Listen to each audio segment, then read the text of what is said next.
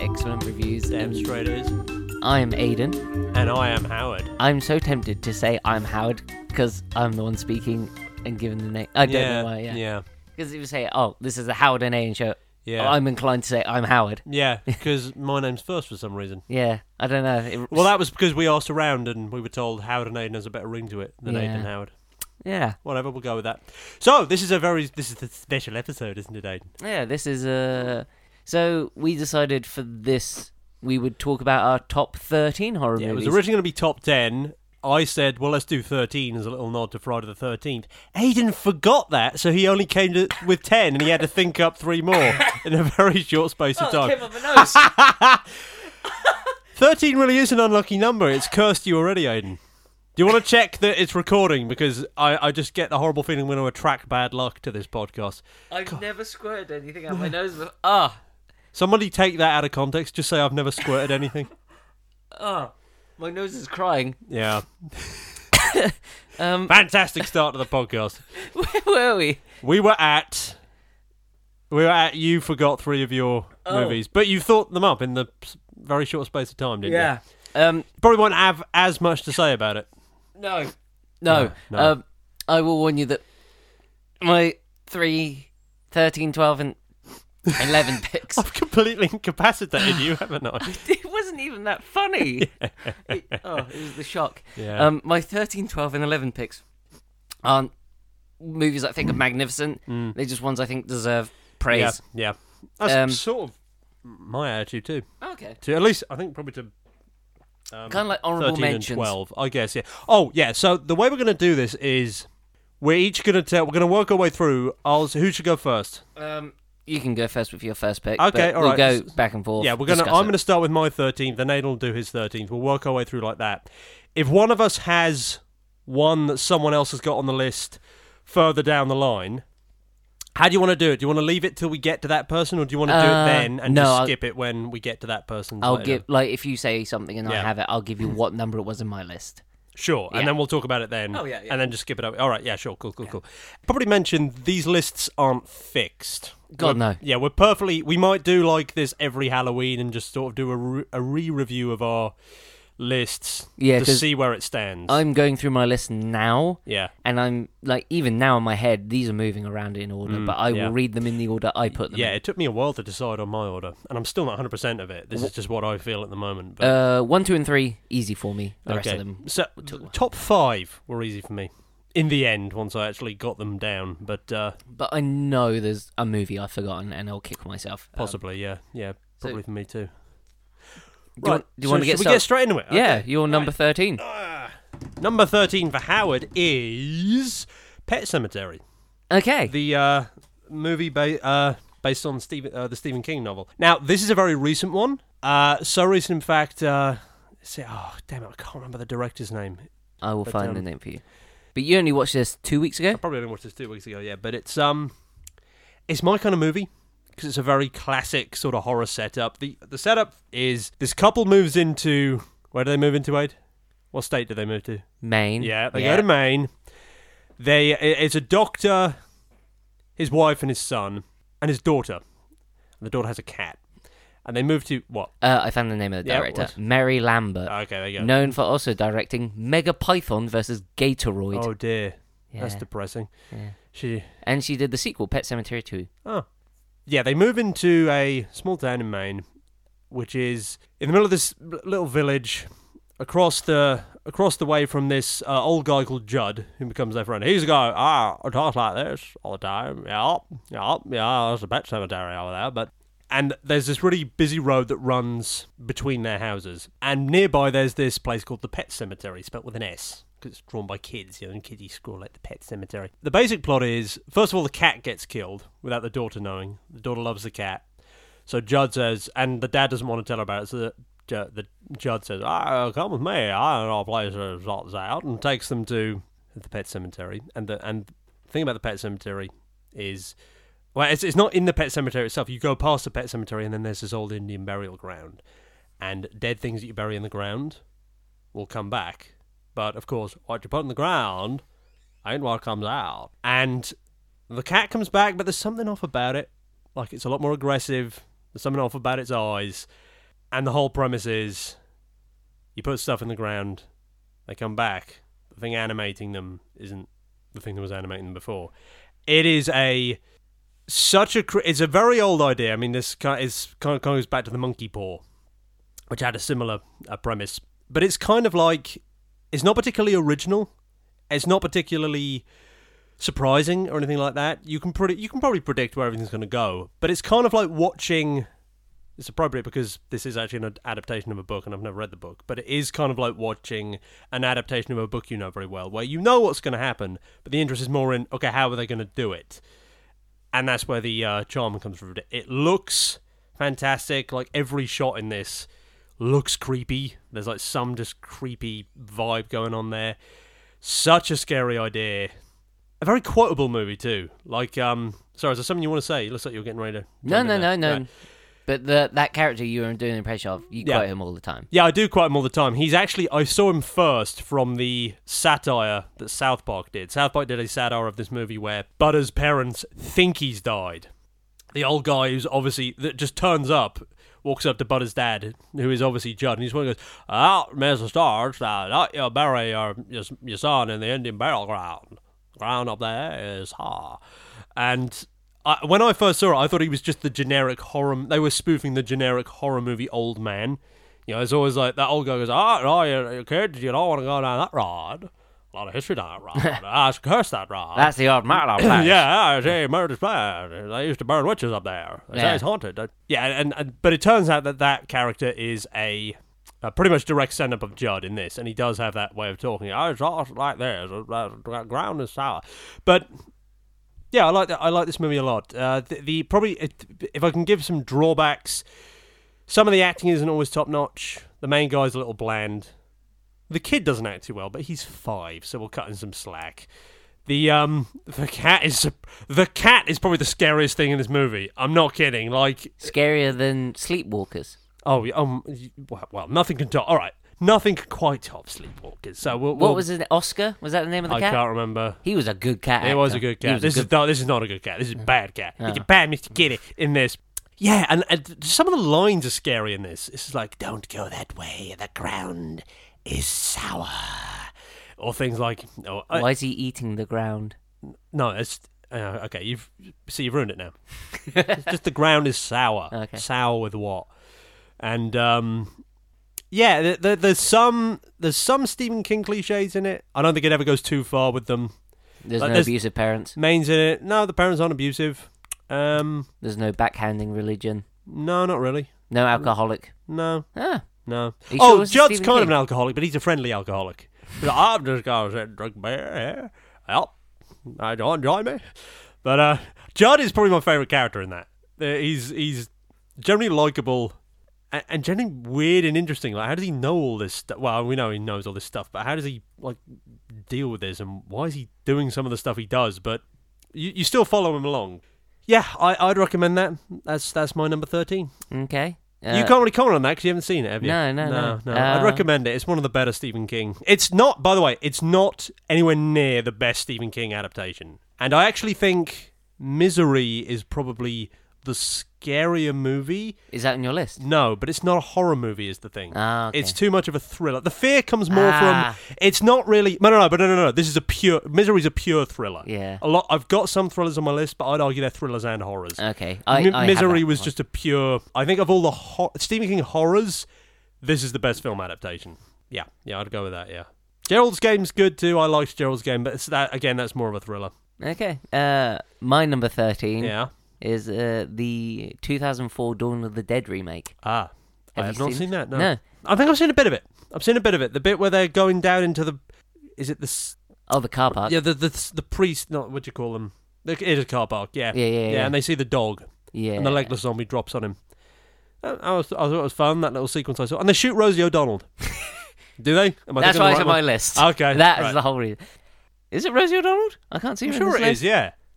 Are you sure? I'm positive it is. They're Okay. talking to the guy across the street from them. They're like, hey, ask him if he can shoot Rosie. Part of it makes me think it might be a bit of nostalgia, but Sure, yeah. I watched it not too long ago, and I still really enjoyed it. I haven't seen the original, which people say is really good as well. I've seen bits of it. I know it's got the dad from Kenan and Kel, Right. who's in a bunch of Rob Zombie movies as well. I like it. I've seen other zombie movies since, and this to me is the only zombie movie where the zombies have actually scared me. Okay. Like, because they can run and they look vicious. Right. Other zombie movies, like, I always feel like maybe you could outsmart them or outrun them, whatever. Yeah. These ones, there's too many. They run, they look vicious, and it's like, I don't want this to happen. So shooting some zombies outside. I don't know what else to say about it, really. Just, if you haven't seen it, a group of people get stuck in a shopping centre in nowhere America. Yeah. So it could be anywhere, I guess, which is Springfield. Yeah. And they're trapped with the zombies, and they're trying to... I remember there's a guy in a gun shop across the road. Yeah, that's the guy I was talking about, Yeah. And, yeah, it's the only... I'm not a huge zombie fan, although I do have 2 zombie movies in my list. I know what the other one is. Yeah, you do. I have one. Yeah. You can probably guess what that is. Yeah. But, yeah, zombie movies don't really do a lot for me, because it's more the... it's actually humanity, which is the monster. Yeah. And Well, you do know that is pretty much what Day of the Dead is as well. Yeah. At least the original was. It's a knock at capitalism. Yeah. You know, the mindless zombies shuffling through the mall, consumed by their own greed. Yeah. Yeah. Yeah. But, see, I don't mind that as long as it's done subtly. Yeah. True. Because the one I've got on my list kind of has a social commentary too, but it's done in a way not only I like, but it's done subtly too. But we'll get to that. Okay.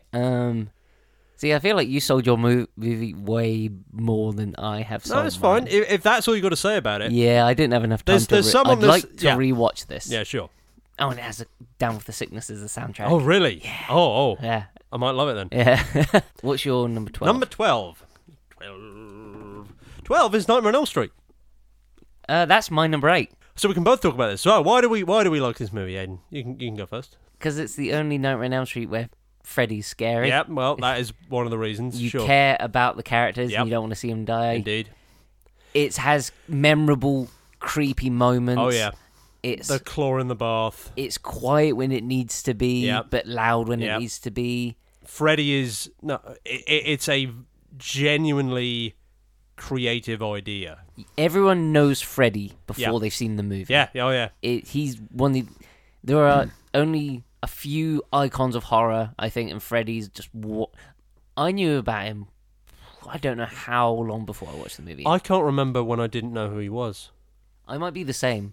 Like, I had to learn who Leatherface and Jason was, and Mike Myers. But Freddy, he's so archetypical, isn't he? Like, and so worked into the culture, you don't need to be told about him. Yeah, and, like, with Texas Chainsaw Massacre, it's people that go to a location, they get killed there. Halloween, someone comes to you and kills you. Yeah. Freddy, you can't go somewhere to escape him. Yeah. He gets you in your sleep. Yeah, there is no getting away from him, adds paranoia to the fear. And, what's it called, insomnia. Yeah. Yeah. People forget Johnny Depp's in this movie. Yeah. Because he's not Johnny Depp in the movie, he's acting. That's mum...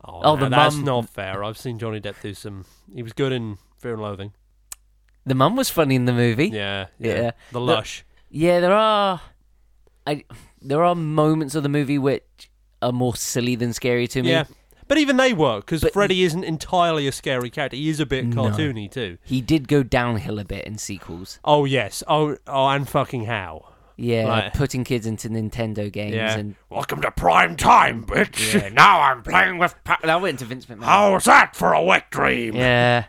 But he's still entertaining in that, but he does lose a lot of his dignity, doesn't he? That he has in the first one. But I don't think you should be rooting for the bad guy. And in this one, genuinely, do not root for Freddy. No. He's a bad man. He's a very bad man. Yes. But yeah, it's creepy visuals. Yeah. Like the bit where the woman's in the school and she looks out and she sees her friend. And the body's being dragged away by nothing. Yeah. The effects are great. It's simple. The atmosphere is great. Yeah. Have I told you the story where, Wes Craven came up with the idea for Freddy? I think you have, but I've forgotten. I'm sure I told you in our Nightmare on Elm Street review, but I'll say it again here. It was, Wes Craven was looking out of his window in their apartment where they used to live, and he saw someone. It was like a homeless guy walking down the street below him, and looked up at him, and he had a really burnt face, like had some burnt. Looked straight up at Wes Craven and just like grinned at him, and Wes Craven like ducked back, and like waited for a couple of minutes, and then looked back slightly. He was still standing there looking up at him, and then walked into the building of their apartment, not into the apartment, but into the building which the apartment was on, and he ran screaming to his older brother. And like told him what was happening, and like he went and hid under the bed, and his big brother had to stand in front of the door with a baseball bat till their parents got home, and that's where he got the idea for Freddy Krueger. It's like, ooh, yeah, he's a very primal character, isn't he? He really is like, he is all those sort of bogeymen, wicked witch kind of characters that come in the night for little children and live out in the woods. Yeah, and I would say it's like one of those characters you say, you better fall asleep on time or Freddy Krueger will come get you. But of course the thing of him is he gets you when you do go to sleep, so it kind of ruins... You can't really use him as a cautionary tale for kids, can you? Because they'll be up all night. Yeah, because he's... Yeah, that was a great movie. That was a really good movie, yeah. Yeah. I know it's quite low for me, but you put it a lot higher than I did, but it is a good movie. I like it a lot, yeah. Okay. I would heartily recommend. That is probably one of the must-sees of horrors. That is. Yeah. My number 12. A lot of history of that movie. Is another remake, and my list is not all remakes. Okay, yeah, sure. But it's the Friday the 13th remake. Oh, the what's it called? Where it's just the one tourist. No. Okay. I did think about putting Never Hike Alone on here. Yeah. But I feel like I need to watch the original Friday the 13th. Friday the 13th remake? Yeah. I didn't even know that was a thing. Yeah. Oh, I'll have to check that out. It's weird that... Because people forget Friday the 13th Part 1 doesn't have Jason. And in Part 2, Jason hasn't got the mask. He wears a burlap sack. Yeah. This is I guess it's a remake of the third one then. But it acts as if it's directly after the first one. It's hard to explain, but... Okay. Jason in this is terrifying. Okay. Because he's not only massive and strong, he's smart. Right. He sets traps. Oh, cool. So when you try to escape the lake, he gets you in those traps. And he has like an underground lair. Right. Well, he doesn't. He has like a series of tunnels so he can get to certain parts of the camp quicker. And yes, Jason, I guess it's another one of those things that in the sequels he sort of lost some of his scariness. Yeah, they all kind of do, don't they? Yeah, which is kind of sad. Like, yeah, Michael Myers gets beaten up by someone, with Busta Rhymes. Yeah. Ugh.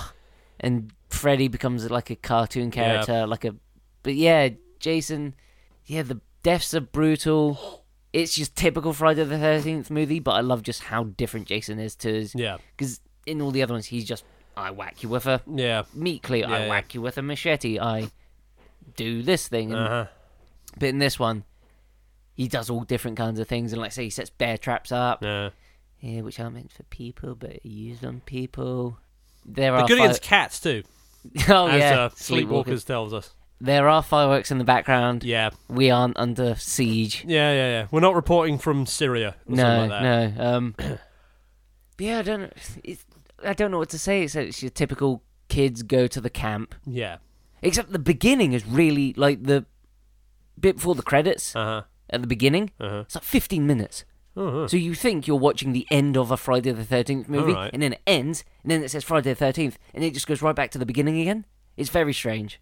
I don't know who directed it or anything like that, so I can't say any of that. I have to see it. I've seen the first 3 of the original iterations of the Friday the 13th movies, and first one's probably the best. Yeah. Didn't like the second one much at all. Third one I quite like just because you have Jason. It's Jason. Yeah. Mm-hmm. There's so many of those slasher characters, it's sometimes hard to keep track of them all. But yeah, and they've all got simple names like Jason, Mike, and Freddy. But which don't sound scary. No, they don't when you say it like that. You have to say it with the surname Jason Voorhees, Mike Myers, Freddy Krueger. They say their names on their own. Yeah, they don't. Jason, Freddy, and Mike sound like a boy band trio. It does, doesn't it? Yeah. Yeah. But okay. And their band could be called Crystal Lake. It's their second names that are scary. Yeah. Voorhees, Myers, and Krueger. Yeah. That sounds badass, but their first names sound stupid. But yeah, that's where Jason got his image together. Yeah, with the machete and the hockey mask and all that shit. Yeah. There are some creative kills in that, but Yeah, I don't want any beyond that. I did want to put Never Hike Alone on this list, but I feel like because it is as if only the first movie ever happened. Yeah.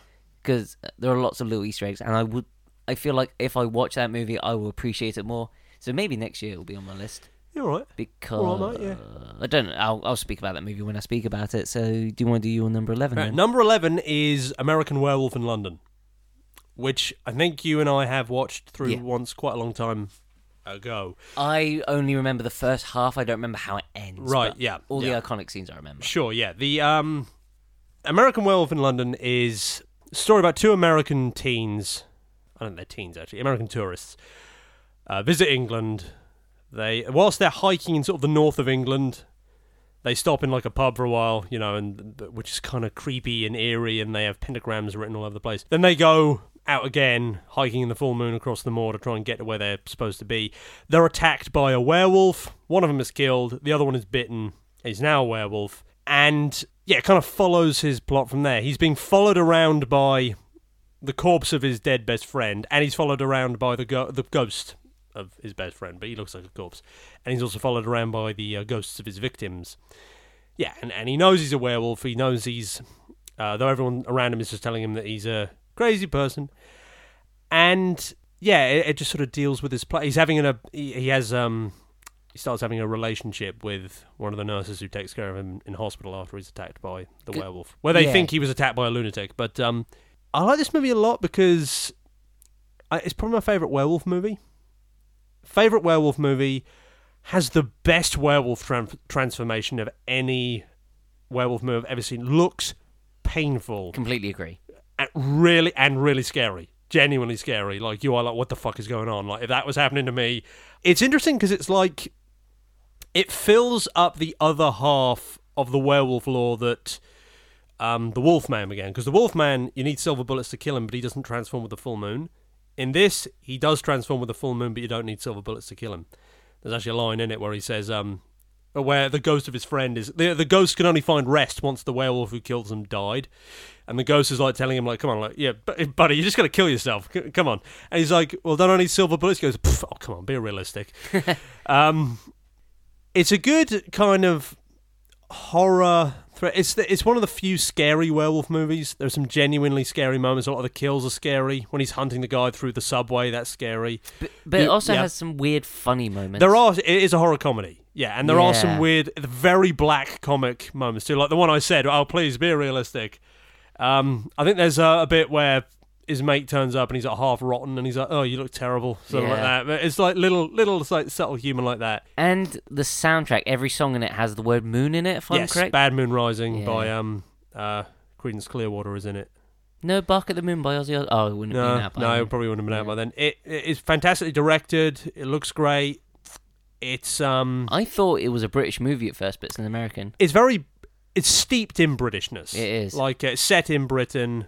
I think there's only 2 American actors. It's very much like Clockwork Orange in that sense, because that is an American movie, but really only Kubrick was the only American thing about it. The werewolf, like I said, is scary. It's got a cool design. I never like werewolves when they just look like...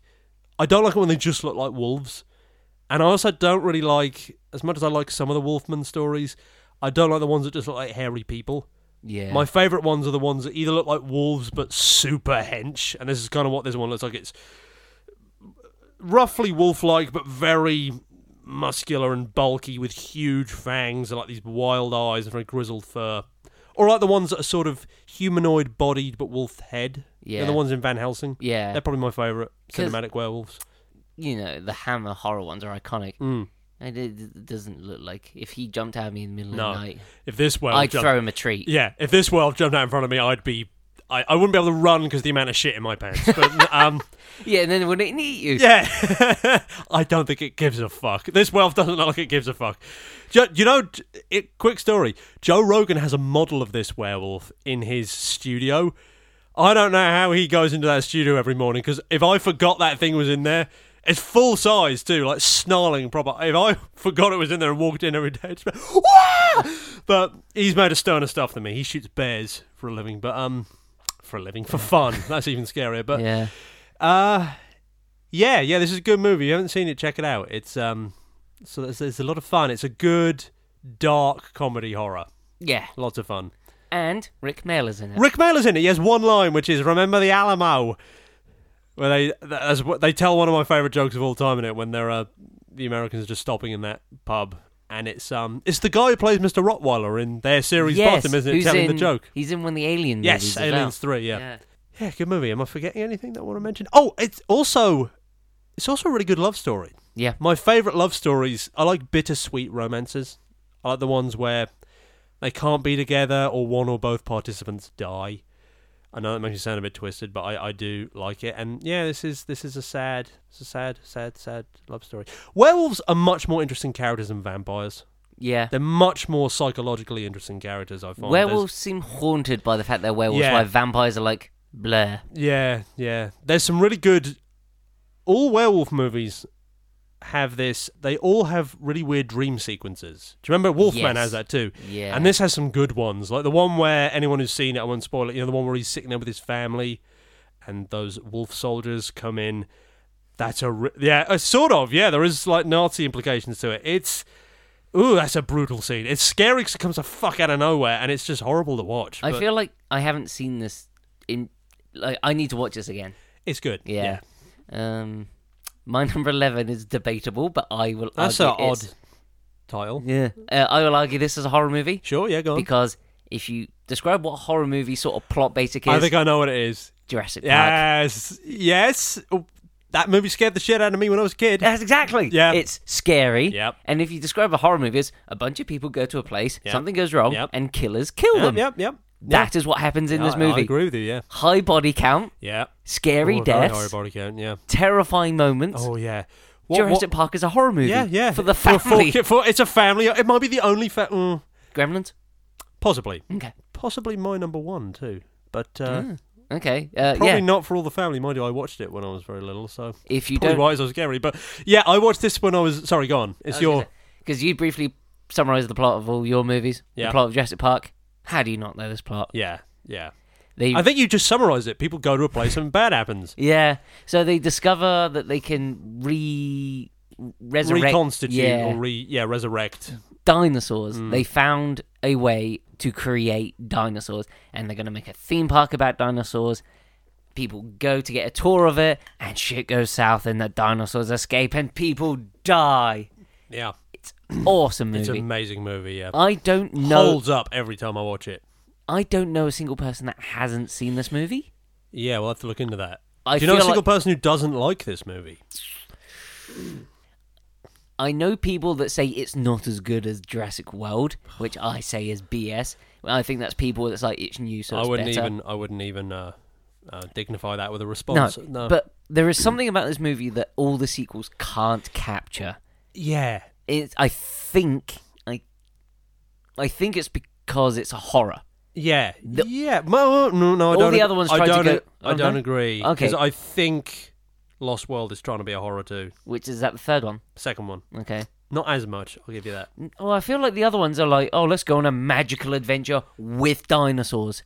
And they go more on the adventure aspect. Possibly. This one... Like, I'm trying to think, Jurassic World had Chris Pratt and the woman, and they go and they ride cars and motorbikes. Yeah. And I feel like number 3 had the boat and the paragliding. This one, there's no big adventure. No, there isn't really. Probably the closest bit is where they're trying to get away from the raptors by jumping on the skeletons. Yeah. I think the other reason is, see, every variable I try and bring up gets, yours is probably the closest. I was going to say it might just be the presence of Spielberg.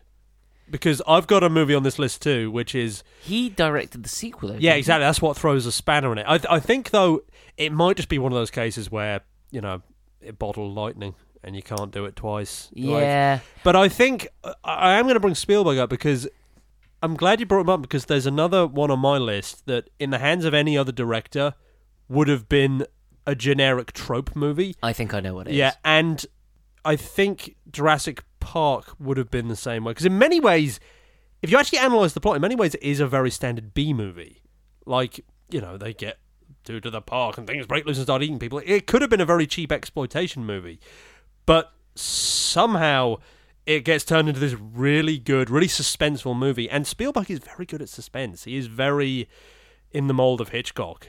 he knows how to pull that off. And he's obviously a huge fan of Hitchcock and all that. But they work together on the movie? I don't think so, No? no. Oh, I think you're thinking of Kubrick. You're thinking of Kubrick, yeah. But yeah, he didn't pull off the sequel very well. So No. I don't know. Maybe by then, maybe the source material wasn't that good, Michael Crichton stuff. But The second one was long as well. yeah, But this one is a tight movie. it's very tight. Yeah, Every scene is memorable. Every character is memorable. every line is memorable. Even the lawyer who dies on the shitter. Yeah, we'll have a coupon day or something. Yeah. All of them have a line that you can remember. You didn't say, what were you trying to do? The computer. Yeah. I thought you were trying to do that's Oh. okay. I'll start. Okay, Before you even knew what you had, you packaged it, you patented it, you slapped it on a plastic lunchbox, and now you're selling it. In fact, that sums up the entire series of movies after it. I think. What's up? Nothing. Yeah, there is just so much good in this movie. Yeah. And like I said, the deaths are scary. The scene with... Although, I will have to bring Yeah. this up. Yeah. You know, the terrifying scene of the guy and his car gets stuck and he goes out. The guy who stole the... There's a little phew Yep. cartoony Okay, noise. so isn't he it? gets Yeah. out his car. He goes to go down this water bit. yeah. And as he slips and falls, there goes... Whoop! Yeah, there's this little cartoony sound. Yeah. Yeah, and it's kind of dumb. Can you imagine if they did that on other bits? You know the bit where the hunter's getting ready to shoot the raptor and the raptor comes out of the bush and he goes, "Clever girl." It'd be like if the bit where the raptor jumps on him there, they play the Tom and Jerry fight soundtrack. You know?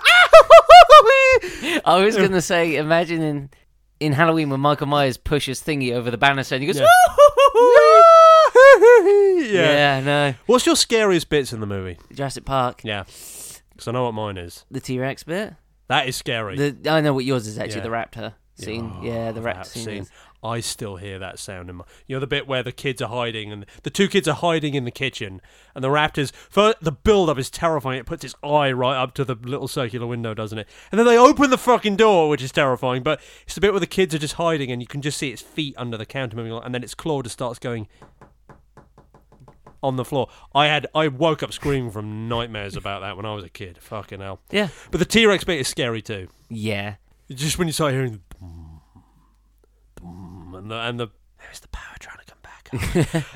And when you see it for the first time swallowing the goat, you're just like, oh fuck me. Yeah, it's a great movie. Yeah. Would you say it's a horror movie? Horror and yes, you can view it as a family friendly horror. I feel mixed like with a thriller, sci-fi sort of thing. Yeah.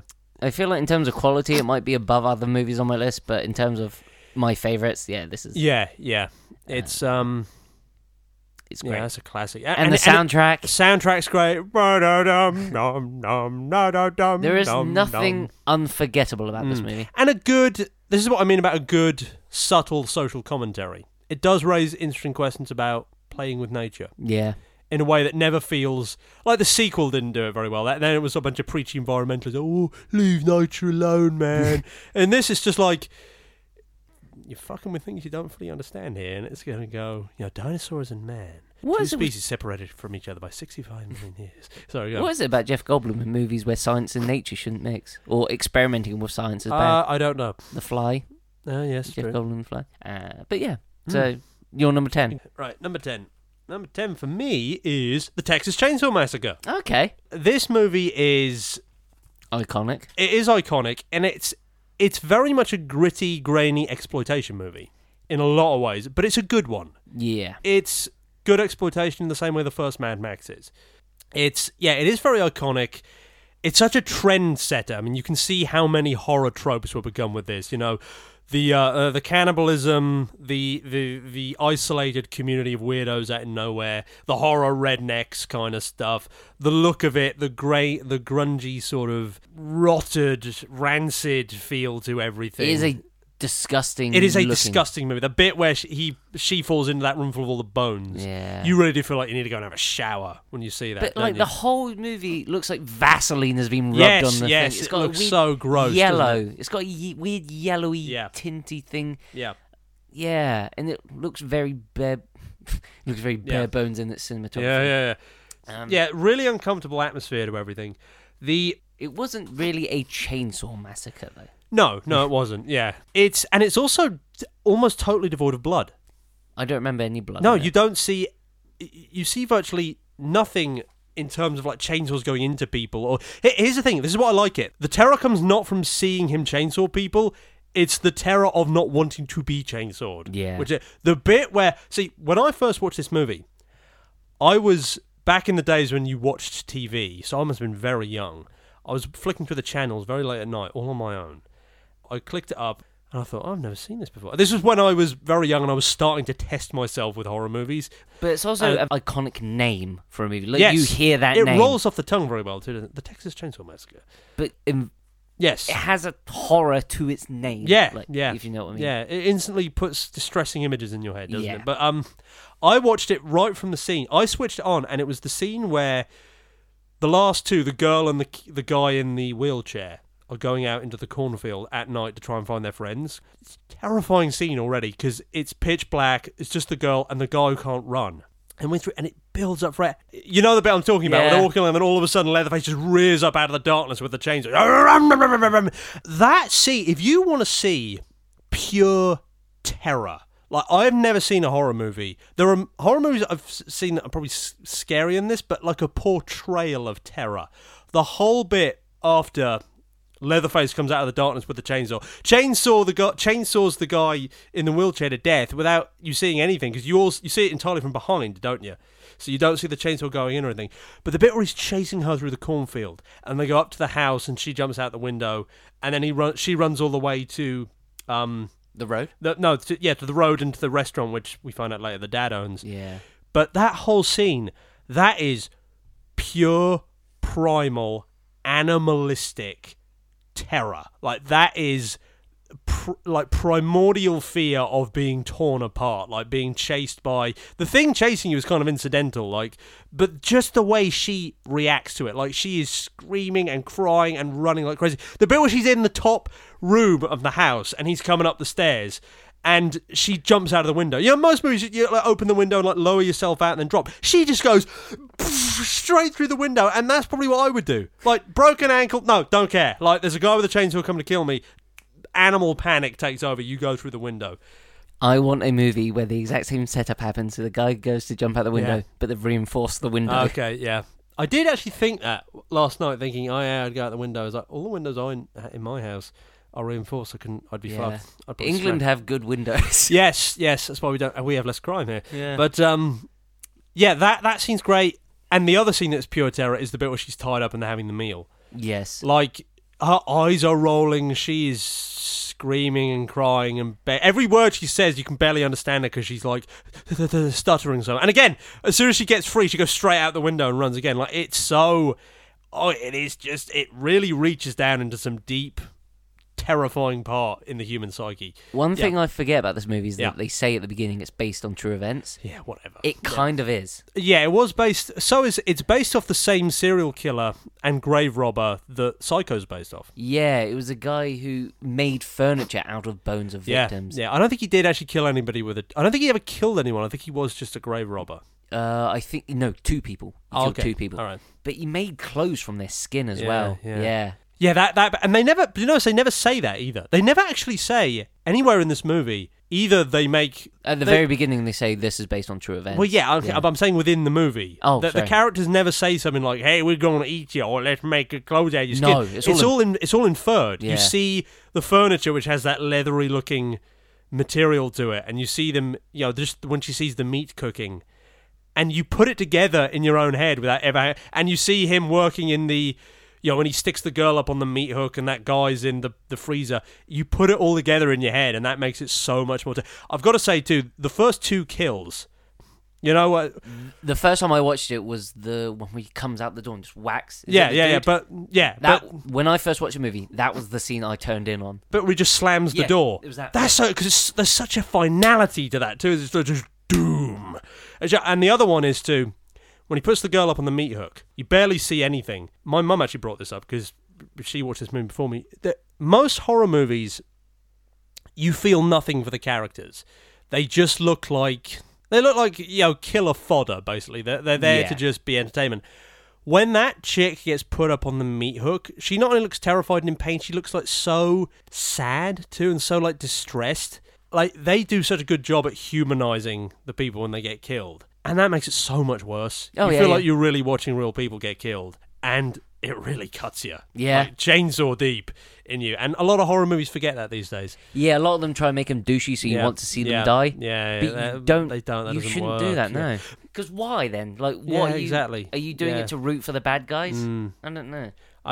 Yeah, a lot of people have this attitude to the Texas Chainsaw Massacre that it's like I said, a cheap exploitation movie, and in many ways it is. Yeah. But in a lot of ways, it's so much better and subtle, and I'd even say more artistic than a lot of horror movies that come out now. I think people are more angry at what it spawned rather than what. Yeah, it did. I think that's the thing. People judge it on the basis of horror movies that came out after it, and they don't really go back. It's very much like basing, your opinions of slashers off Psycho. Because Psycho is sort of the first slasher, and but you go watch Psycho, it's a superb film, and the same is true of Texas Chainsaw Massacre. A lot of it is what you don't see. It's very subtly done. The acting is well done that humanizes the main characters. All the build up is horrible. There's just this really uncomfortable atmosphere to the whole movie. From the beginning, you feel like it's leading up to something really bad. I know you don't like the scene. I love that opening scene with the crazy hillbilly in the car, because it just sets up it's filmed in really close proximity. The camera's in the car with all the actors. You feel like you're squashed up close with that guy. His face is real close to the screen without being obnoxious. And you go, "Hey Tom, that's a nice knife you got there. Can I hold it?" And he's like, "Oh, don't give him that knife. Something bad's gonna happen." Leatherface. What's creepy about him is, you look at him, you expect him to be like, but he has that really kind of creepy child squeaky voice. It's just, he's not only scary, he's creepy and gross and unwholesome. And his dad's like the closest one to normal, but even that kind of makes him creepy, because he's like, oh no, for a minute you can believe he's like on your side, but now he's like, hey, we're gonna get you. And his grave robbing son is like just so creepy. I've been robbing the graves, pa. Don't worry, no one saw me. I'd say this is another one of those movies where I think people who try to make sequels or prequels don't get what made the first one work, except for, is it 2006 remake? Has a brief idea with the police chief. Actually, no. Or the sheriff. I have seen that one. Yeah. The chief in that one is scarier than the dude with the chainsaw. Yeah. But even then, it didn't. No. It goes way over the top with the gore. The cop is like the one scary thing I remember from that movie. Yeah. Right. I think I've said everything I need to say about Texas. It's 10, isn't it? Yeah. What's your number 10? Red Dragon. Oh, horror? Yes. It's more of a horror than Silence of the Lambs. I googled top horror movies, and Silence of the Lambs kept coming up. Right. I prefer Red Dragon. I think I do as well. Yeah? I'd have to think about it. Because I'd have to watch them back to back. I kind of did. I went through the whole Hannibal trilogy.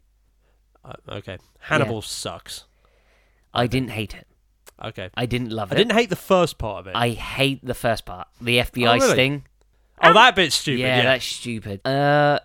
I prefer Red Dragon because I like the killer more. Not in a... I like the him Tooth Fairy.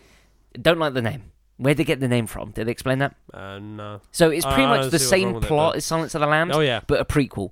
So police dude has to go see Hannibal Lecter to get his opinion on a killer that's going... They know he's going to kill soon because he kills people on full moons. Yeah. It's always families. And he can't stand mirrors because he has an imperfection on his face, which is just minor, but he plays it like it's a major thing. So he smashes mirrors and then stuffs the glass in his victim's eyes so that he can see his eyes and pretend they're alive. This is Red Dragon, so this is the one with Ralph Fiennes playing... I love Ralph Fiennes. Yeah, Ralph Fiennes is good, yeah. I forgot. He played Voldemort. He's M in James Bond. Yes. He's awesome in that. And when I saw him... He's good in Schindler's List. Everything he does, like the way he walks, like that weird... He has his shoulders back and his arms down by his side, and and the romance between him and the blind woman, so good. I've only seen that movie once. I'll have to watch it again. I've watched Silence of the Lambs a lot more. I need to see Manhunter again. Yeah. I think I think I might like Manhunter more than Red Dragon. If you don't know, Red Dragon and Manhunter are the same movie. Yeah. It's just... The books came out in the 80s, I think. Yeah. So the director decided to do Manhunter first because it was the prequel. I will say the one bad thing about Red Dragon, just to get out of the way, the intro. The bit where he catches... Oh, where he catches that? Yeah, it's better not seeing it, I think. It starts... the main actor in it, what's his name? He played the Hulk. Him. Yeah. Fuck. Let me just quickly... Edward Norton. Edward Norton in this movie is a bit wooden. he wasn't the best. The cop in Manhunter is a lot better. Yeah. So in the beginning, he's interviewing Hannibal Lecter because at this point they don't know he's killed anyone. So he's trying to figure out who is killing these people. And then he looks in like a recipe book or something, and there's something he sees which clicks in his head. Oh, Hannibal's the cannibal! And he turns around and Hannibal comes up with a stiletto blade and stabs him. He does have a good line. He does. He says, "Brave boy, I think I'll eat your heart." Yeah. That's a good line.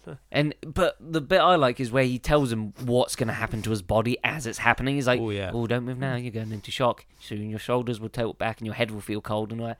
But then Edward Norton hits him in the rib cage with an arrow. 3 arrows. And he goes, falls back. And then shoots him a bunch of times. How did he survive that? Yeah. So, yeah, that was the only... And then the credits happen, and then it goes back to, like, nothing's ever happened. So I just thought, why do this?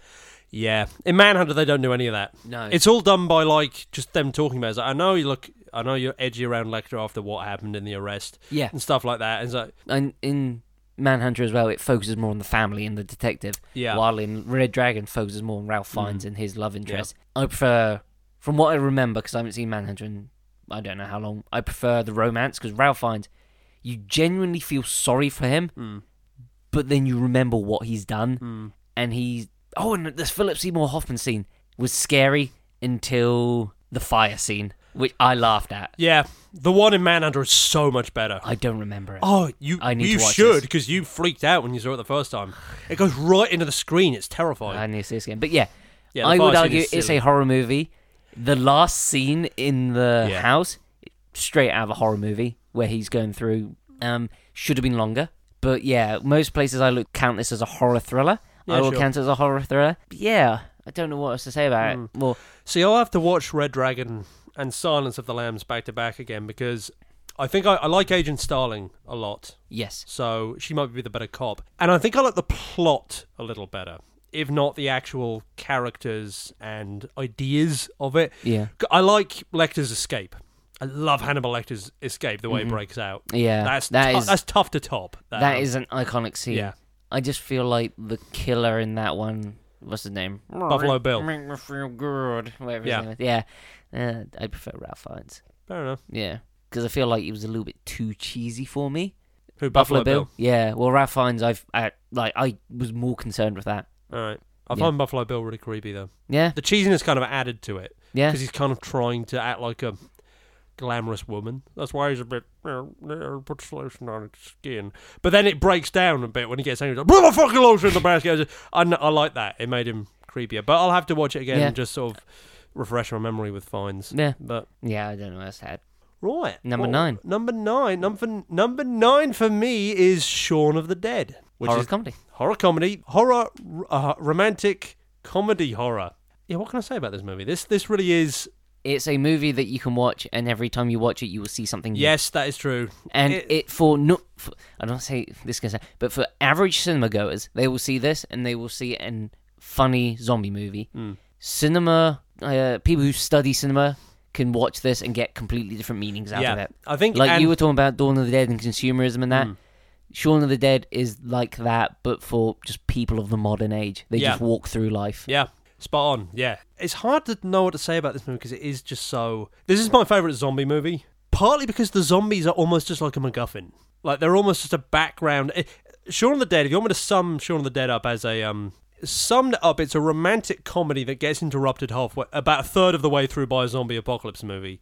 And the romantic comedy tries to keep going. Like, it doesn't let that stop it. It's going to... won't die. Yeah. But the romantic comedy is like sort of trying to work its way around the zombie apocalypse movie. And it's also a bromance movie as well. It is a bromance movie, yeah. Not as much as Hot Fuzz, but it is a bromance movie. I should probably point out, this is actually my least favourite of the Cornetto trilogy. I like World's End and Hot Fuzz more. But those two aren't horrors, so they don't make the list. But yeah, the plot is, this bloke called Sean Chatfield, who lives with two of his mates in a flat in London. He's a bit of a loser, got a shitty job, stuck in a rut, really. He's going through the same routine every day. His girlfriend's left him precisely for that reason, because he's not perking up his ideas. He's got a bit of a stressful relationship with with his mother and his stepfather. And on the very day he decides that he's going to sort of sort his life out, he wakes up and wouldn't you know, there's a zombie apocalypse going on. Typical. Yeah, so he has to try and sort of sort out all these problems with his girlfriend and his job, his mother, whilst also trying to save everybody from zombies. This movie is so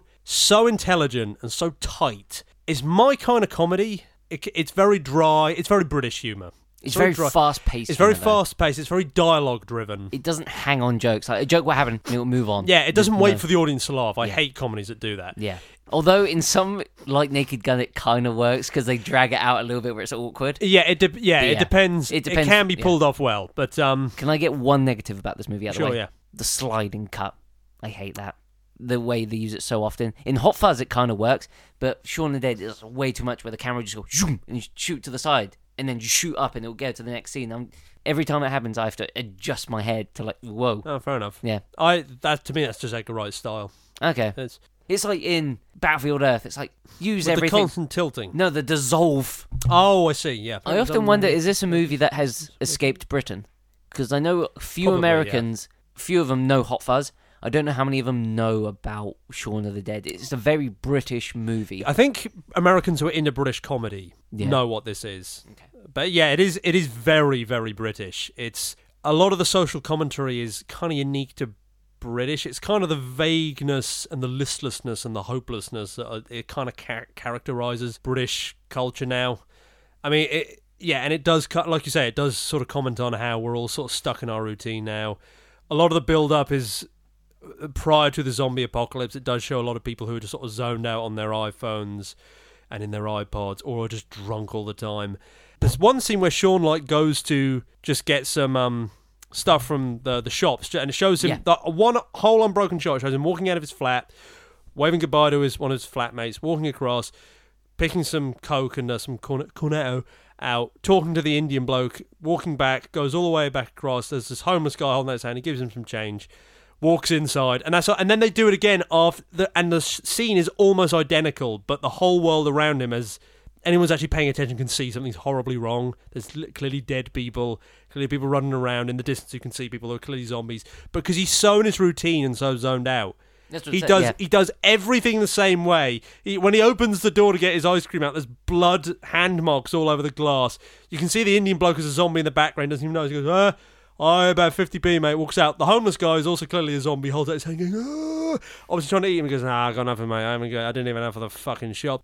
I love that. Fantastically directed, fantastically acted. This might be... And edited. I say I hate the cuts in that, but little bits like when he names his plan. Yeah, that's a great bit. It goes to the beat of the music. Yeah. Whoever edited this film... It's probably Edgar Wright. I think he had a close control over the editing, but... Yeah. Acting-wise, it might be the best I've ever seen Simon Pegg. He's funny in this. He's really heart-wrenching in this. Like the bit where he has to shoot his mum. Spoilers. Fuck off. If you haven't seen this movie, It might be an American... it's a bit of a cult movie, isn't it? Not many... When it came out, it was huge for a week. Yeah. Then no one talked about it. I won't ruin any more then. So it's that bit, the other bit in the cellar, the bit with his stepdad in the car. That's sad, and it's like, your mic's completely fucked, mate. People would listen, can't hear that. Yeah. What else can you say about this movie? Social commentary's good. I'll leave it at that. I think I've said enough. Yeah, love Shaun of the Dead. My number 9. I don't think you've even heard of this movie. Okay, it's called Green Room. Oh, this one, you've told me about it. The neo-Nazis, yeah? Yeah, it's about a hardcore punk band, who are just trying to get any gig they can, and it's just not happening. But then they hear from, I think it's like a friend of a friend, they're like, we've got this gathering in this building. We need some band to come and play. And the band get there, they go up on stage, they're about to start playing, and they realise this is a neo-Nazi gathering. Everyone there's a skinhead. Uh-huh. And they play their set, and they're like, all right, let's just get out of here.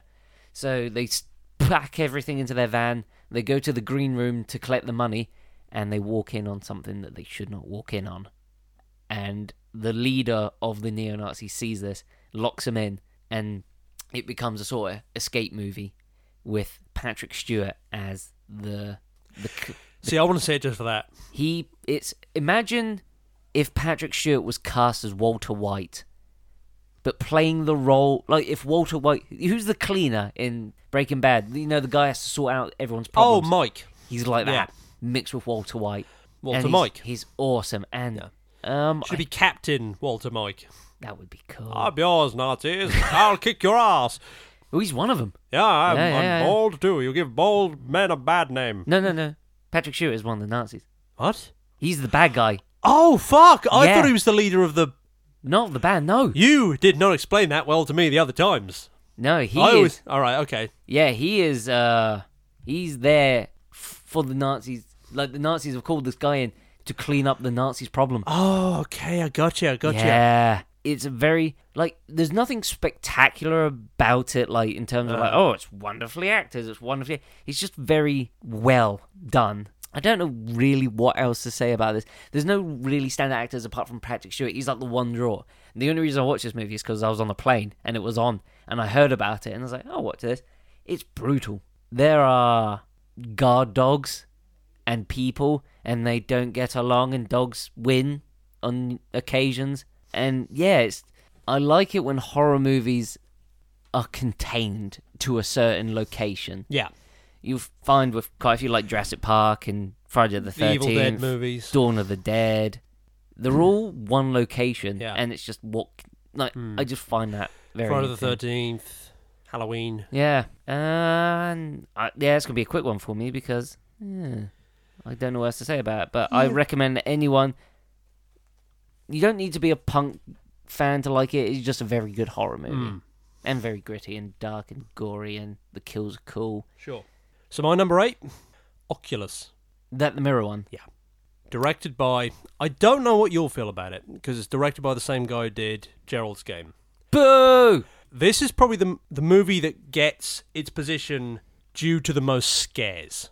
This is the most purely terrifying one on here for me, because the plot is a brother and a sister who are now in like their early 20s are trying to prove, well, the sister's trying to prove, the brother's been kind of dragged along, that something horrible that happened to their family a couple of years ago, back when they were kids, where their father and mother apparently went completely insane. The mother tried to kill them, the father chained the mother up in the upstairs bedroom, and went crazy to the point that the brother ended up having to shoot the father, for which he was locked up in an insane asylum. The sister is determined to prove that all of that happened because there is something evil residing in this mirror that forced them to do it. And she's got loads of cameras set up around it, and is determined to do some kind of experiment where they can prove that something supernatural is going on here. The plot is arranged in such a way in that the story with the brother and sister happens simultaneously to the story of what happened to them when they were kids, and it's slotted together in such a way. And because this is a movie where you're never sure what is and isn't real, it blurs into the past and the present so well, and sometimes they're kids, sometimes they're adults, sometimes the adult one is talking to the kid one of theirs. You come away from this. The problem that I think both of us had with Gerald's Game, I agree with you on this one, is that it revealed what that guy was at the end of the bed. It's so much more powerful when you don't know what he is. Is he a hallucination? Is he something legitimately supernatural? Or is he just a creepy dude who's broken into the house? And what's great about that triune problem, whatever one is true, you're terrified, because they are all scary outcomes. Yeah. In this one, you really do not know if what just happened is the result of them being crazy. Because the question is constantly raised, what if we are crazy? Mum and Dad may have actually gone crazy, and because we're their kids, maybe it runs with us, you know? So maybe the whole family did just go nuts or something like that. Or has something legitimately supernatural gone on? And either way, it's a horrifying outcome. Are there any notable actors or actresses in this? Let me think. No, there aren't. Karen Gillan's not in it, is she? I don't know. The ginger woman... From Cabin in the Woods? No, from Doctor Who. Oh, no, you haven't watched that. Maybe. Yeah. Maybe, actually. Very good actress. Okay, well, she's good in this. Google this. Yeah, I didn't recognise anything. This is Mike Flanagan's debut, and what a film the debut on. But Karen it's Gillan. Yeah, Doctor Who's assistant. Oh, cool. Well, there you go. Then she's the Guardians of the Galaxy, evil woman, the blue cyborg chick. Oh, Nebula. Yeah. Okay, cool. She's it. There you go. All right, but Yeah, this movie could have gone wrong on so many... Like, it almost at one point becomes a found footage movie. But what's great about it is the kind of movie... You feel like you're watching a found footage movie being made, but you're watching the making of the found footage. You're not watching the found footage. Yeah. And the scares in this are so subtle and so quick, because it's a really good ghost story. And it's a good ghost story in the fact that the ghosts actually don't do anything to you themselves. They drive you crazy and beguile you and lead you to question so much of what you think is real that you end up sort of doing it to yourself and to each other. And I like those kinds of ghost stories. I don't like the ones where the ghosts just go, yeah, and grab you and all that. But because why not just have a monster? Exactly, yeah. But the ghosts in this are fucking creepy too, because they're very simply done. They're people with sort of pale, emaciated skin that looks kind of rotted away. And when I first saw this, I thought their eyes were glowing. Because super creepy. They're always standing like half in shadow and usually in like a doorway, standing kind of like there's something wrong with them, like broken bones, or like they're puppets. The head's always turned side to one side, and their eyes are like just glowing in the dark. But I didn't realise until the second time I watched it, if you look closer, their eyes aren't glowing, their eyes are little mirrors. The Tooth Fairy got them. Yeah, this is my Shining and my Haunting. Okay. The original 1950s Haunting about being slowly, and I guess also The Shining about slowly being driven insane by the house. So it's a modern day Haunting. Yes, and which is ironic because Mike Flanagan recently directed a miniseries based on The Haunting of Hill House. But yeah, this really does for me what The Shining did for a lot of people, because I was never nuts about The Shining. This does it much better, like the father going insane. And what's creepy about it is he keeps the mirror in his office, and they really don't drag it out. They really take their time with it. It implies they show like the passage of days. And the guy's just that the mirror's been in their house, and the guy's has been in his office with it there on the wall. And it really does put it in the head. Yeah, like how long has he been in that office all on his own with whatever it is in the mirror whispering to him? Like, it's so creepy, so well done, so well edited together, and left so ambiguous. It's like Gerald's Game, but with no. There's a bit of a happy ending at Gerald's Game. Yes. There's no happy ending in this. Cool. And there's, the bit where she degloving injury, when she pulls her hand out of there. There's 2 scenes in that like this, where I was just watching like... For those who've seen it, it's the light bulb scene and the bit with the plaster on the thumb. I'll leave it like that. Okay. Just... Yeah, this is a great movie. It's my... I want to see this movie. I honestly don't know... See, I thought you'd like Gerald's Game, but you didn't, so all bets are off with you here.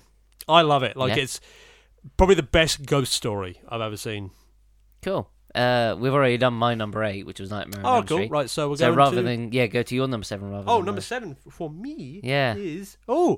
Cabin in the Woods. Oh, that's my number 5. Oh, cool. Yeah. Right, well, we can get this one out of the way then. It is... Fucking genius, this movie. It is. It is a horror movie for horror movie fans. Yes. That's probably the one bad thing you can say about it, because you kind of have to be a horror movie buff to appreciate it. Yes. Like, your average horror movie... your average cinema girl, I wouldn't recommend this to, because they wouldn't get it, I guess, is the way to say it. But, like, the beginning is just 2 dudes talking about going to a party, if I remember correctly. They're in some industrial thing, driving a little car, and they're just talking, and halfway through their conversation, it does a jump scare with the title and someone screaming. And I was like, what the hell is this movie? Then it cuts to 4 teens getting ready to go to a cabin in the woods. And you've got the stoner, the jock, the slutty scholar. girl, the scholar. And the virgin. Yeah, and I was like, what? But then I don't know what made me continue watching. Yeah. Because I hadn't heard anything about this movie, except one person told me they liked it. I don't know what kept me hooked, but it kept me hooked. And as you watch it more and pays more, off so well. It does. Oh, it's such a good payoff. Yeah. But the ending is so bizarre. Oh, there we go. So I was... Okay, this is going well. Aiden is still experiencing mic problems. Oh, there's so many technical difficulties. Okay. If you haven't seen Cabin in the Woods, don't listen to anything we're going to say about this movie. Just see it. Every little detail about this movie is best if you don't see it coming. Like, Howard, your mum, when I told her about this movie, Googled everything about this movie. So did my sister, yeah. If you haven't seen this movie and you love horror movies, pause this, and watch it right now. Pause this. Pause. So, if you have, or are just curious, it's about a group of people who organize these weird sacrifices using this cabin. So people come there and they make bets about what sort of creature they will summon. Yeah. So they go into there's everything from every horror movie you've ever seen is in the basement. So there's like the thing that's obviously a spoof of the cube from Hellraiser. There's the Necronomicon. I think that's obviously a spoof of the Necronomicon. There's a shell which will summon mermen. Is it merman or mermaid? Mermen. Okay, yeah, but yeah, it's the only thing that would have made it. Yeah, okay. So go on. You were saying that summons a creature that will kill these. Yeah. So the company take bets in office bets. Is it a company? I got the more feeling it was a government. A government or a cult or something. It's very strange. But all these people that are just working an office job, they make their day better for themselves, easy for themselves, by taking bets, group bets on who will win, like a sweepstake on what they will summon. And the creature will appear and kill these kids, and the killing of these kids is a sacrifice to something called the Dark Gods. Yes, that will destroy the world if if they don't, is not given. Yeah. And talking of social commentary here, I mean, this is obviously it is Joss Whedon, isn't it? Yeah. Joss Whedon's sort of attempt to show how we haven't really altered that much since the days of human sacrifice. That is sort of what horror movies are to us now. Yeah, we watched this together. Yeah, the key difference is, I will point out, that human sacrifice, I don't think was done for the purpose of entertainment. It was done because they actually thought there was something to appease. This is what they do in this, though. They're appeasing a Sure, god. yeah, but that's what I mean. But it's not for the purpose of entertainment. No, like that. A better comparison there would be to something like the Colosseum. But like executions and sort of sacrifices were done on grand stages, like Aztecs and that. But I think that was more to just honour the gods than for entertainment. Like the closest thing in history to something like that would be the Colosseum, like I said. But whatever. It's and all the monsters, because should we give the spoilers? Because you've already told them not to listen. They end up breaking into the headquarters of this cult. And they summon redneck zombies. Yeah, redneck zombies. Yeah, which are different from zombies. Yeah, for some reason. Yeah. But so they go down into the vault and they have like all these horror creatures. There's like a werewolf. There's the dismemberment goblins. There's a unicorn. There's a spirit. Yeah, the zombies from Left 4 Dead. Oh, cool. Yeah, because they were going to do a crossover where there'd be a Left 4 Dead level in the cabin. Oh, cool. So if you watch it, the boomer is 2 cubes to their right. Oh, right, yeah. But, they're all in these cubes, and the cabin had these spaces where the cubes would go to, like an elevator. And open it. Yeah. And they find it. The hippie dude, turns out because he was... So in the cabin are these... This is the only one where we're giving away the whole plot to. And it's the one movie where you probably shouldn't. Oh, yeah. Yeah, maybe we've said too much. Maybe. But yeah, the ending's bizarre. The ending's bizarre and so good. Yeah, it's a very clever movie. And what the things I like about it is it kind of explains why all those tropes in horror movies happen, because there's somebody behind it. Like the bit where the kids are trying to get away and he's like, they won't get out though because the cave's collapsed. And they're like, oh, we didn't do this. Like, what? You didn't collapse the cave? And he has to run and push the button so that there's a cave in so the kids can't escape. He's like, always that happens. Eddie Izzard even did a sketch of it, you know. Hey, we're all going to go camping in the forest of blood and death. The forest of blood and death. And then they go there, it's like, and the bridge collapsed. Of course the bridge has collapsed. It always collapses. Why does the bridge always collapse? Because there's someone actually planning this. Yeah. But they also have, like, why don't people make stupid decisions? They have a weird gas that they spray at them. Yeah, he's like, let's all stick together. It'll be stupid to wander off and the gas sprays them. No. Let's split up. Yeah, it's so well done, yeah. But it's smart. Sorry, it's a clever movie without telling you how smart it is. Exactly, yes. That is it's a not good like, point. We see these tropes. Yes. Well acted. Very well. Yeah. Chris Hemsworth's in it. Oh, yeah, he's the jock, isn't he? Yeah. The deaths are cool. Yeah. If you've ever wanted to see a certain monster kill... Yeah. It is in this movie. Oh, yeah. That bit at the end, you'll see every kill imaginable. Yeah, if you want to see giant bats, robots, hellraisers, the people being torn into by little goblins, clowns. The only thing that would have made it good is if they'd somehow got all the copyrights together and actually got the real monsters to be there. Yes, yeah. But I think that's a bit of a tall order. Yeah, and it has a small budget. Exactly, yeah. There's only one movie that ever pulled that off, and that's Who Framed Roger Rabbit. But this is the horror movie version of Who Framed Roger Rabbit. But on its own, it still stands out as a great horror movie. Yes, and it is genuinely scary at some points. Yes. The bit with the first zombie attack, that's rough. That's pretty rough. Oh, yeah. Yeah. Okay. Whose was that? That was yours. Yeah. This is my number 7 now. I'm gonna say this because I've said it with every other. This isn't a stereotypical horror movie, man. Yeah. But it is a horror movie. Godzilla, the original 50s Godzilla. Okay, that's interesting. Because you're stretching it a little for me here, but the monster is horrifying. Like now, he's this cool, iconic monster. Yeah. But at the time, he is a symbol for the atomic bomb. Yeah, but it's still like the first Godzilla movie, the black and white original Godzilla movie. It's very tense. Then when you see the monster, it's terrifying because they portray him as this. He's a monster. He's not a cool dinosaur dragon thing that breathes fire and fights other monsters. No, he's a force that goes through it and will kill you and not notice it. See, I've only seen this movie once in my entire life, and it was when I was very young. Okay. So I can't really. So I have seen it, but I can't really weigh in here. It is. I class it as a horror movie because it's scary when the monster's there. I can remember.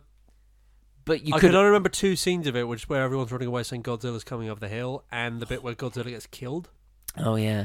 And I found it not that interesting, but I was very young. Mm-hmm. Maybe watching it back as an adult, I'll be able to engage with it a bit more because I'll understand what's going on a lot better. So, and as well, watch the original. Don't watch the American version. There's an American version where it's just I can't remember who's in it, but he's narrating what Godzilla's doing. Okay. Like he's watching it on an American naval ship with binoculars. He's like, "My God, Godzilla smash it!"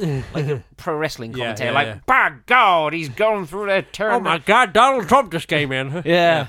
Yeah, it's... Okay, plot summary. Monster called Godzilla. It's coming to town.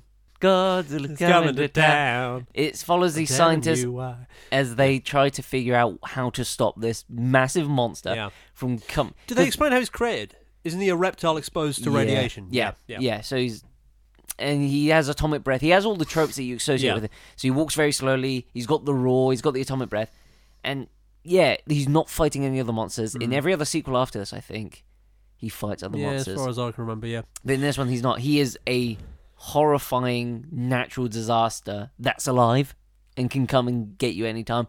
And yeah, he's slowly going through the country of Japan. It's all in Japanese. He's going through the country of Japan. Yeah, it's just them trying to stop him before he wipes out their country.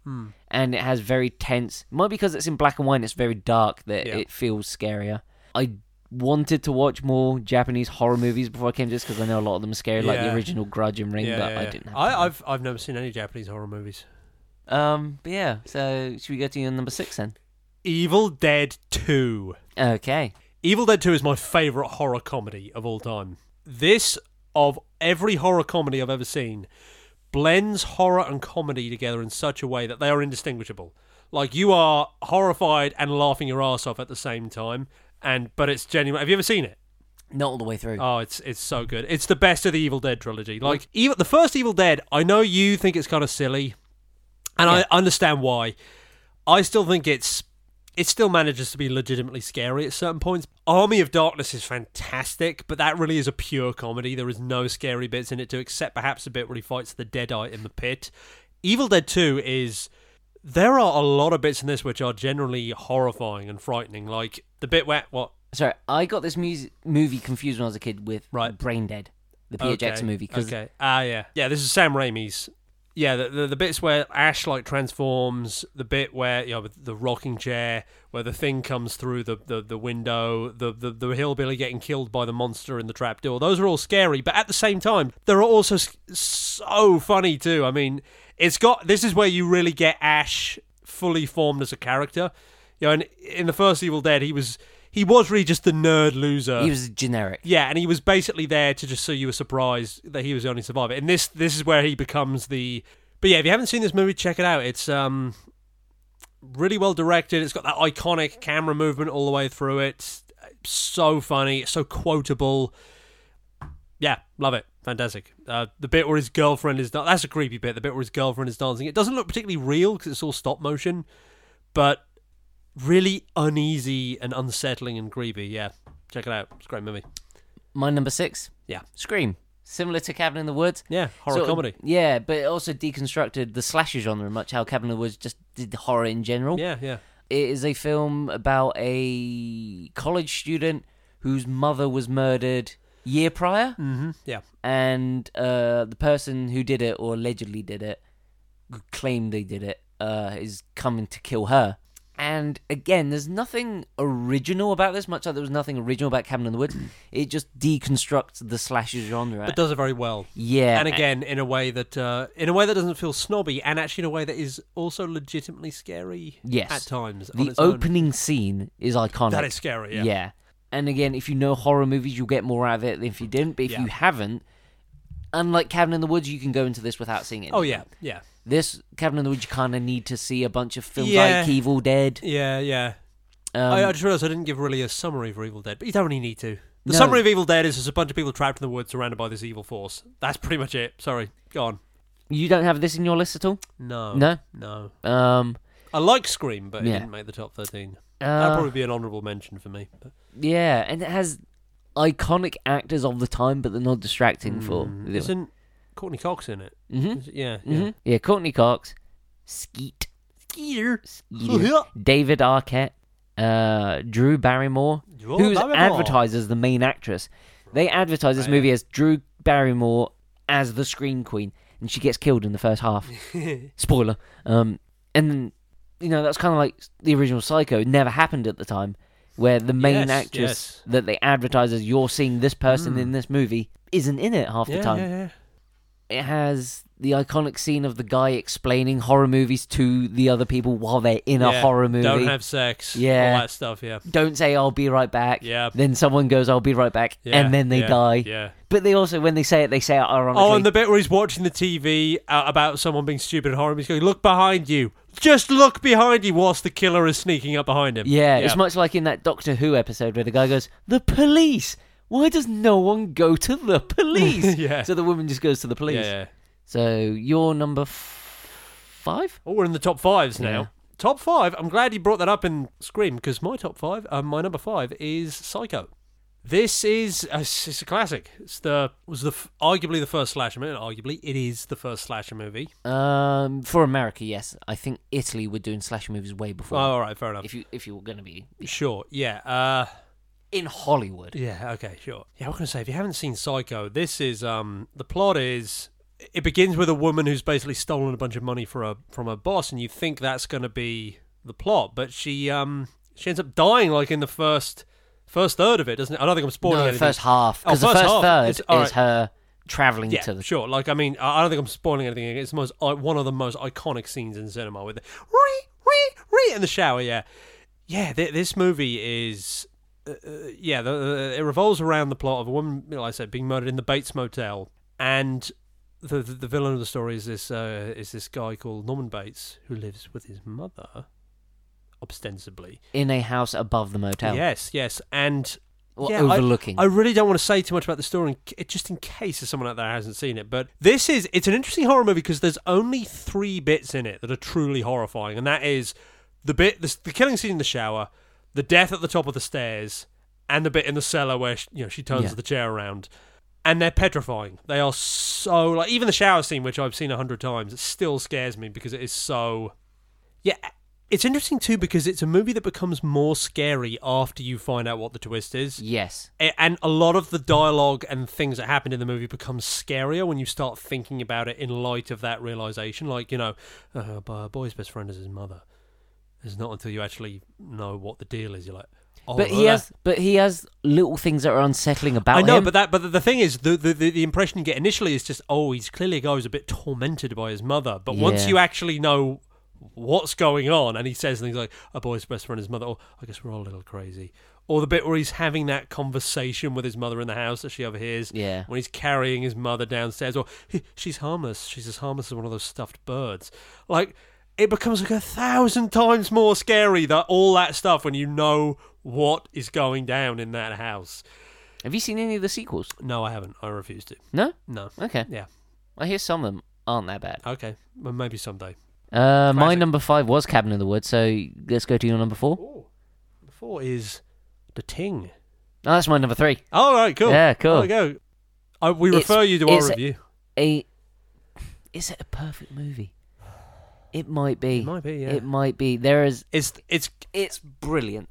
It is suspenseful, terrifying, horrifying, iconic, memorable. You remember... If I have one small complaint is I don't remember everyone in it. Yeah, but there's a lot of people in it. Yeah. So, fair enough. Okay, so if you haven't heard our review or haven't seen the movie, Yeah. it's about a group of scientists in Antarctica who discover... An extraterrestrial. That Well, at first they don't think it's extraterrestrial, but Sure, I was just cutting to the chase. sorry, yeah. What it actually They come is, across an extraterrestrial, which, when it kills its victims, lives in their body. Absorbs them and makes a copy of them. Yeah. So, and the copy will look and act exactly the same as the person. So the word that sums up this movie is paranoia. Yes. Because you don't know who is and isn't a thing. They're only ever called the things. Yeah. Or the thing. It's so well done. It's just these guys besieged in this research center in Antarctica, not knowing who is and isn't a thing, and they go gradually crazy. It gets madder and madder and madder as it goes along, doesn't it? Yeah. Is it the best remake of any movie ever? Maybe. Yeah. There's really not a lot you can say about it. No, It's just... in many ways, it's a very simple movie, but it's so powerful. Yeah. The effects are so good. Oh, those monsters are just... Half the charm is just how creative they get with how awful those monsters are. Like, how painful it looks. Saying about it's like American Werewolf in London on steroids. Like, how painful it looks when people get transformed. That corpse they bring in, which has that face split in two, like in pain with all those hands sticking off it. Oh, brutal. Brutal movie. Fantastic movie. Check it out. My number 4, Return of the Living Dead. All right, yeah. I love this movie. Okay. I've never... What can I say about this movie again? It feels like two movies, but that work really well. Like, you've got the half which are the clumsy, goofy guys trying to figure out... The Albert and Costello movies. Yeah, and then you've got the punks in the cemetery who come across the zombies. Yeah. If you haven't seen this movie, it is... Guy lands a job at a medical supply warehouse, and his new boss is showing him around, and he says, there's a secret that we don't tell people, but we have zombies. We have them in a container in the basement, and they go and they find them, and the boss accidentally cracks it open a little bit, and the gas escapes, goes through the air, and zombies start to come to life. Yeah. And unlike other zombie movies, you can't shoot them in the head because that doesn't kill them. So the guys think, we'll burn him. But they burn him, his ashes or the smoke goes into the air, goes into the clouds, and when it rains, more zombies come. So this is a inescapable zombie apocalypse. Yeah. You cannot kill these, and if you try to kill... Except with fire. But then they come back with more. Yeah. So it's inescapable. You can stop the smoke escaping, so... Yeah, maybe. But it is hilarious. It might be my favourite horror comedy. Okay. Just because it's so damn fun. It's a comedy movie with zombies in it and horror scenes. The effects are great. The characters are memorable. The plot's not overly complicated. Probably not, no. No. No, I wouldn't say that, no. And the ending is perfect. Yeah. Yeah, I did like the ending. See, I only think this movie is cute. Yeah? It's entertaining. Yes, it's alright. I don't dislike it. This is a horror movie you can watch with your friends. Yeah. But it's kind of horror second, but I still count it as a horror movie.